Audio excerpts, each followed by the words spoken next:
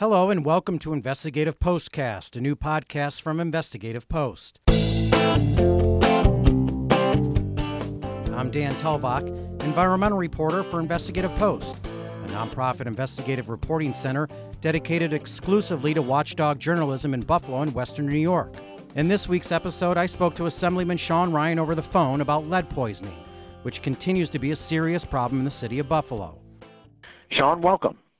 Thanks for having me on, Dan, and I really appreciate the time you spent, talking about this very important issue. It's a slow and persistent public health issue that's been around for a very long time. Well, thanks, Sean. Tell our listeners a little bit about your district, its boundaries. Who are your constituents? Sure. So, in the city of Buffalo, I have the entire west side of the city of Buffalo, going down through Canal Side. So really, if you think of it as Elmwood, all the way over to the river, and all the way down to City Hall. So it's a richly diverse district in terms of race, ethnicity, but also income and housing stock. Gotcha. So we're going to talk about lead poisoning, and recently you convened what I would call basically a round table where everyone discussed lead poisoning. Tell us a little bit more about what this round table is and what its mission is. Sure. I had a commission in the Assembly that deals with relationships between state and local governments. So we brought a group of county and city leaders together in Rochester just to hear what every municipality is doing to address the problem of chronic lead poisoning. So we got to hear from people from the city level, from the county level, and the state level, because we're all pretty clear that we all have to work together, to help make this problem go away. And it's a preventable health crisis. That's what it's hard to understand sometimes, but lead poisoning is entirely preventable, but we have to have policies in place to make that happen. So over the years, the state, the counties, the cities have all engaged in different policies. So we want to take a step back, look at all the policies, and identify the best practices to try to have a real strategic plan going forward. Why is the state and yourself and looking into this now? Like you said, this has been a long-standing problem, especially in Buffalo. And for the past decade or so, there hasn't been a whole lot of action with lead poisoning, especially from the Department of Health. It's kind of status quo. The programs that have been in place for the last few years exist today, and there's been progress, but we still have a serious problem here. So why is this an important issue now? Well, this is the thing. It's always been an important issue, but it's a really complex issue. So in the late 90s, there was a huge push to get lead poisoning under control, put a lot of policies in place, but then we had to wait and see what the impact of those policies were. But certainly what happened in the interim was fatigue. So one public health problem came to the table, one other more important or more urgent one came to the table, and lead kind of went off the radar screen. Well, we are talking about the health of children, and it is an important issue, and which brings me to this next question. Sure. The State Department of Health Yep. continues to rely on an outdated blood lead level that triggers government intervention. Right. It's triple the level recommended by the Centers for Disease and Control and Prevention. Right. In addition, the state only reports levels that are still double CDC levels. So a lot of cases don't even get reported, and there's not very much accurate data that's out there. Sounds like a problem? It's a huge problem, and it's an example of not keeping up with the times. So who gets the attention with public health often depends on who's advocating for it. So in the past 15 years since we've taken our eye off lead, we've done a lot of work on Alzheimer's, in dementia. But that meant nothing was happening with lead. So 15 years ago, this idea of poisoning levels of 15 deciliters was the standard. But since then, it's changed radically. Now the Center for Disease Control says that 5 deciliters should be when services kick in. But in New York State, you're flagged at 10 deciliters, but no medical services really kick in until you're at 15. And that's all based on outdated science. So we need to modernize that. So right now in New York State, until you hit 15 deciliters, triple what the CDC says is appropriate. Not until then do you get a complete medical assessment. Does a public nurse come to your house? So it's a graduated system, but we need to recalibrate it. And just to be clear, just to be clear to our listeners, it's 15 micrograms per deciliter of blood, and is what the state health department uses to trigger a full environmental home inspection by local health officials, and it's 5 micrograms per deciliter of blood that the CDC level is the CDC level that they say should trigger some sort of intervention. So we're way behind the times. And it's medical too. Sure. So not sure. until you get to 15 in New York State do the state-provided medical assessment come in. So it's the house, but also the patient itself.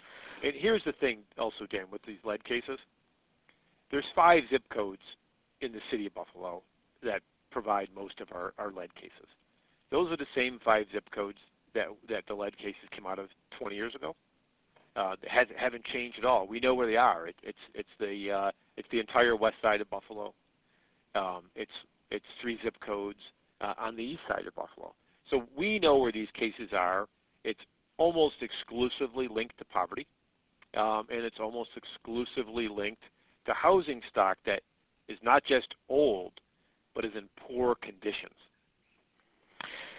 So where do you, back to the DOH, Department of Health, relying on outdated information, where do you, as a lawmaker, where do you play a role? Where do you come in? What can you do? We do 2 things. One is we need to help the state and city and municipals coordinate their efforts to make sure that they're spending their public health dollars, often dollars that New York State gives the municipalities, spending it in a wise way. So we know that Rochester is doing things differently than New York City, who's doing things differently than Syracuse, who's doing things differently than Elmira. But nobody's stopped to do an assessment of all those areas to determine which policies are the most impactful. In the second, there's a few steps New York can do. One is we need to update and reinvigorate the New York State Lead Task Force. So that was signed into law in 2009, but it's been dormant. So we need to bring that back alive. We need to have nurses in schools have access to individual lead paint results, much as they do with vaccinations. So right now, when you enroll your child in school, the school nurse has the ability to figure out if you have the right vaccinations. But they don't have the ability to figure out if you're currently lead poisoned or you've been lead poisoning. That's a big problem. That's a big one. The school system has no idea how many children that might be taking special ed classes because they have a high blood lead level and it's affecting their ability to learn. Exactly. And also, it doesn't allow the school nurses to behave proactively. If you don't have your polio shot, you're not coming into school. We want to have them have the same ability to tell parents, you need to get your child lead tested as part of entering school. So we need to make sure that testing is uniform, but also that we're dealing appropriately with children who have tested high for lead, because we know any lead exposure above 5 can affect your cognitive abilities. Well, frankly, no level of lead in a child is safe, and right. And that's important to know, because there are even some local doctors here that aren't up to date on what the science says. Sean, here's the third. Here's the third thing the state can sure. do. We have to allow local health departments to do more case management. Right now, if they do that case management on behalf of a child, they're not allowed to bill Medicaid. So we need to have the Department of Health provide technical, logistical, administrative support to allow this to happen. In the long run, it'll save money under Medicaid, but it needs to be done by the local health departments. So if we don't fund them to do this work, hire more staff, hire more prevention people, they won't do it. So we have a path here to knock down the rates of lead poisoning in New York State. Are you planning to tackle these issues? I am. And let me throw another one in. Any homeowner who's listening understands they have homeowner insurance. They have the homeowner insurance in case there's an injury at your house. If you're a homeowner, you have a swimming pool, someone gets injured in your pool, well, the health care cost of the person injured will be covered. The medical cost will be covered. But will you believe that the Department of Insurance in New York State allows insurance companies to issue homeowner policies, but in there's an exclusion saying we won't cover any damages as a result of lead poisoning. Now, how does that work? So a homeowner cannot get coverage for lead? Yeah, well, they buy There's their no insurance. way. They buy their insurance policy. They pay the money, and if you're the owner of a 2 or 3 family house, you get that coverage. You find out a child in your house has been poisoned and has irreparable brain damage. There's no recovery through the usual insurance mechanism. The homeowner has no choice. They can't get coverage for lead poisoning, whether it's a rental or their child. They have no choice. They cannot get coverage for something like this. Right. The State Department of Insurance is allowed insurance companies to write it out. Okay. So insurance companies today would love to write out bicycle accidents, slip and falls on stairs, trampoline injuries, swimming pool injuries, but we don't let them do that. So in 1994, prior to 1994, some small local insurance companies who insure in some of the older areas of the state, they quietly got exclusions. But Governor Mario Cuomo found out about that, and he put a moratorium on any more exclusions. But in 1997, under Governor Pataki, they lifted the moratorium, and slowly but surely, almost every insurance company who writes insurance policies in New York State has excluded the coverage of lead injuries. Okay. But get this, Dan. So this is how I'd like you to think about this. So we would never accept it if they excluded swimming pool injuries. Partially because the people who have swimming pools know how to advocate for themselves, and they're viewed differently in society. But the people who are kids who are suffering from lead poisoning almost always live in areas of poverty, and statistically are more likely to be children of color. So we're excluding from coverage injuries that more likely occur to poor kids and to kids of color. Okay, so former Governor Mario Cuomo had a moratorium. It was removed by Governor Pataki. Correct. We now have Mario Cuomo's son as governor. So it seems like there's an opportunity here to approach the governor, Andrew Cuomo, and say we got to stop this nonsense. Right. I mean, how do you come into this? What are your thoughts? Are you going to try to tackle the powerful insurance industry on this? I am. So we're going to spend some time between now and the start of the year, talking to the Department of Financial Services about this, and see if we can get them to administratively change their policies. If they don't, we're going to go after it legislatively, and we're going to ban their ability to offer these exclusions, because there's economic motives here. So if someone owns a 2-family house, they're a landlord who doesn't live there, they're able to get complete homeowners coverage. So if the house burns down, they're covered. Catastrophic injury happens, they're covered. But insurance companies make sure that if they provide coverage that you don't keep your house in a dangerous condition. So they're not going to give you coverage, say if you have a 40-foot hole in your backyard, a dangerous condition. They'll say, we're not going to cover you unless you fix that dangerous condition.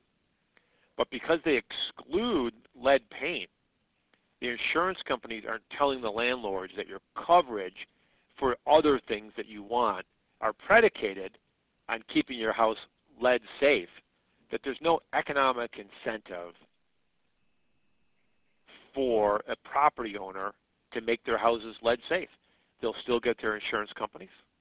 If they own the houses under a limited liability corporation, they themselves can't be held liable. So they set up a situation where there's no economic incentive for a property owner to make their house lead safe. And if somebody does suffer a catastrophic lead injury, everyone shrugs their shoulders and say, well, I'm not responsible. Sean, we just have a short time left here. I want to just ask you this.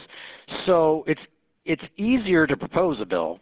The challenge is getting it passed. Sure. How do you get bipartisan support for something like this? The policy's been in place in the state for many years. Right. How do you convince both sides of the aisle here that this is an important issue?